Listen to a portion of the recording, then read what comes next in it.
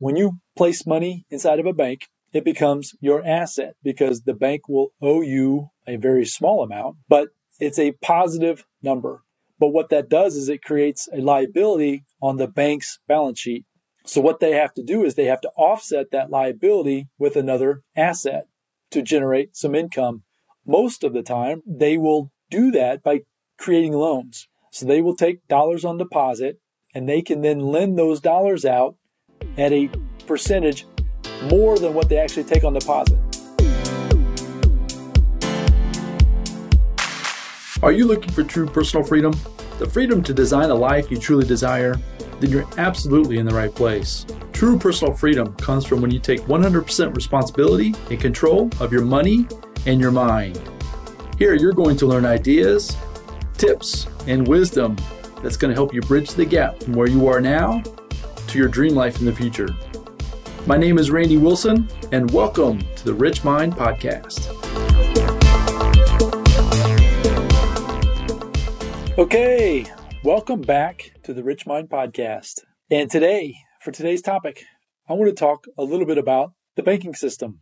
I want to get a little bit of my insights as far as the recent collapse of the Silicon Valley Bank, which you may or may not be aware of, happened. It depends on when you will be listening to this, but it occurred the first or second week of March. I don't remember the exact date, but it's just been recently here of this recording that this has happened, which is a pretty significant event.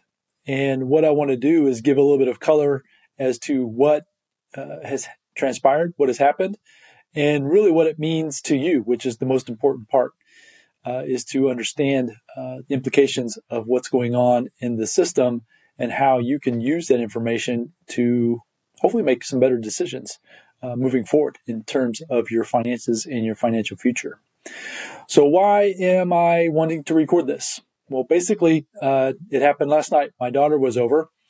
And as you can imagine, a lot of times we have discussions about the financial system. It's something that I love. I love getting into the macro and the micro, all the numbers, the terminology, all of those things. And she looked at me and said, "Dad, with this Silicon Valley Bank failure, what does that mean?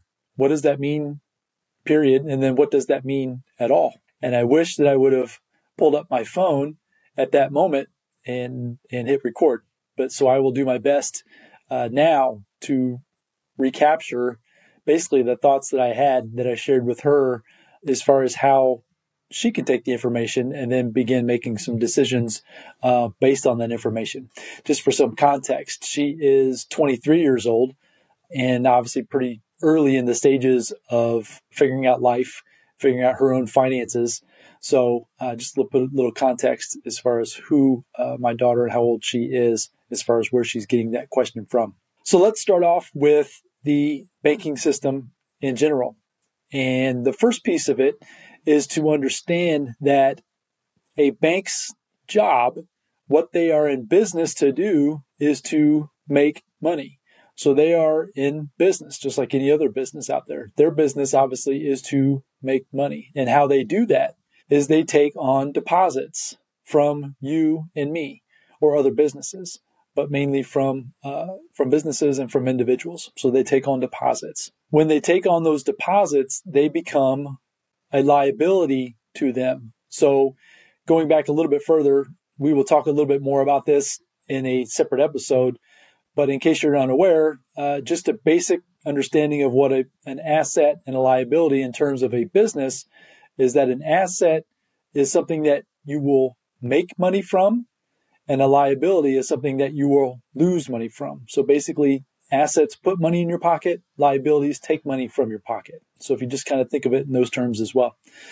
So what happens is when you place money inside of a bank, it becomes your asset because the bank will owe you a very small amount, but it is a positive amount most of the time, not counting for inflation, but that's a discussion for another day. But it's a positive number. But what that does is it creates a liability on the bank's balance sheet. So what they have to do is they have to offset that liability with another asset to generate some income off of your deposits. most of the time, or some of the time, it just kind of depends, they will do that by creating loans, fractional reserve banking. So they will take dollars on deposit, and they can then lend those dollars out at a percentage more than what they actually take on deposit. So let's call it $100. They can take that $100 and then they can loan that out up to 9 times towards that single $100. So they actually have leverage on that money. As long as they have a percentage in reserves, hence the name fractional reserve banking, they keep a fraction of that money on reserve, but then they lend that out. And with those loans, they make a profit. So they're lending to you for a car loan, or they're lending to you for a personal loan or a home equity line of credit. You name it. It's multiple different types of loans, but that's where they have the ability to make those loans. It's from the deposits from you and from other businesses. So what has happened here recently is that they've had a flood of, so I'm talking about Silicon Valley Bank here and banks in general. They had a flood of capital. They had a flood of cash because of the reaction to the COVID virus, with all of the money being flooded into the people's accounts. If you're anything like me, you received money from the government, from the Federal Reserve. Once again, those are topics for another day as far as where that money actually came from. But the point is that money was given to individuals and money was given to businesses. A good portion of that money was placed on deposit at these banks. They had to then take those deposits and turn them into assets. And if they couldn't make loans fast enough, if they didn't have the good collateral of other folks to loan against, homes, cars, other assets, they went the route of buying debt, government or even municipal debt, bonds, T-bills, those types of things, those types of instruments.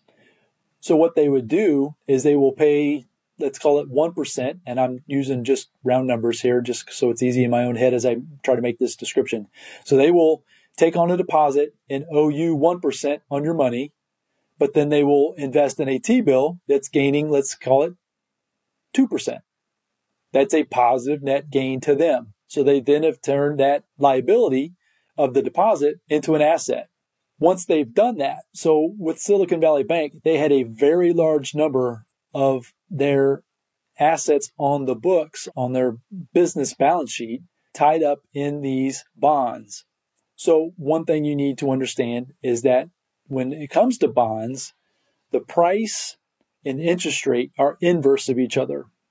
So as the interest rate rises, the prices fall and vice versa. So back, if you can remember, back in 2021, 22, before the Federal Reserve began making large increases in the Fed funds rate, the interest rates, they were buying bonds at a very low interest rate, which meant the price was very high.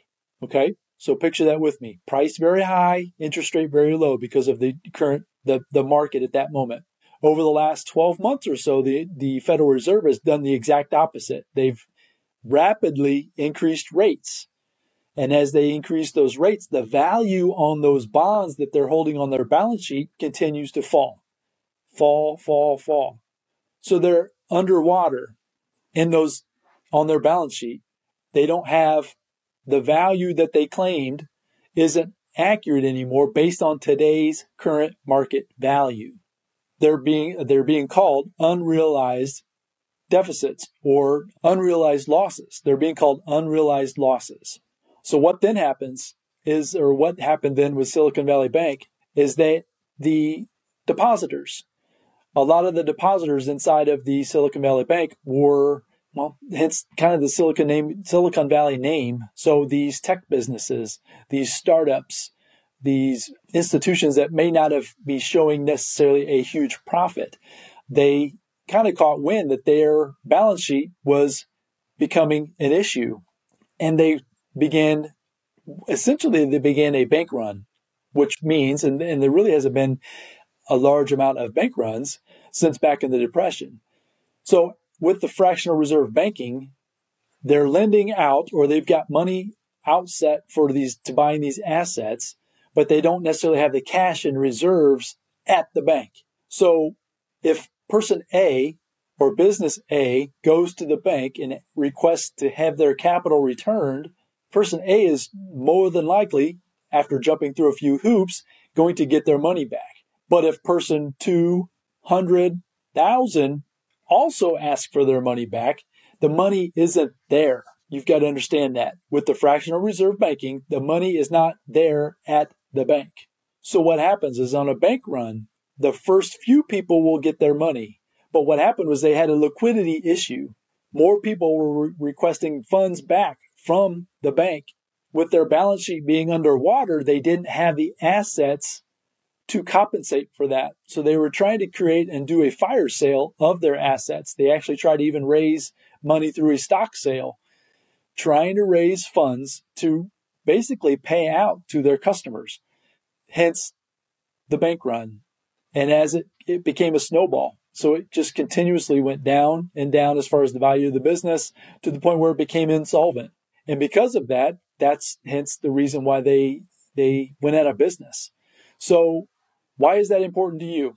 The first part is just to understand about the fractional reserve banking. That's something that I wasn't aware of when I was first beginning my journey in my financial education.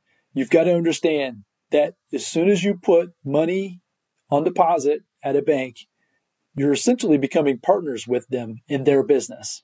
I would assume, and I probably should go back and research this a little bit more, but when you open accounts at these banks, savings accounts, checking accounts, I'm sure they're in the documents that you're signing as you're signing up for those accounts. There's wording in there describing to you the risk that you're taking, because it's absolutely a risk. You may or may not get your money back. And that's where it becomes very important for the average individual on the streets. Now, I'm not saying that all banks are going to fail. I'm not saying that things are going to continue to get worse and there's going to be a lot more bank runs and that kind of thing. That's not what I'm saying. What I am saying is that you just need to be aware. You need to be aware that it's a possibility for that to happen.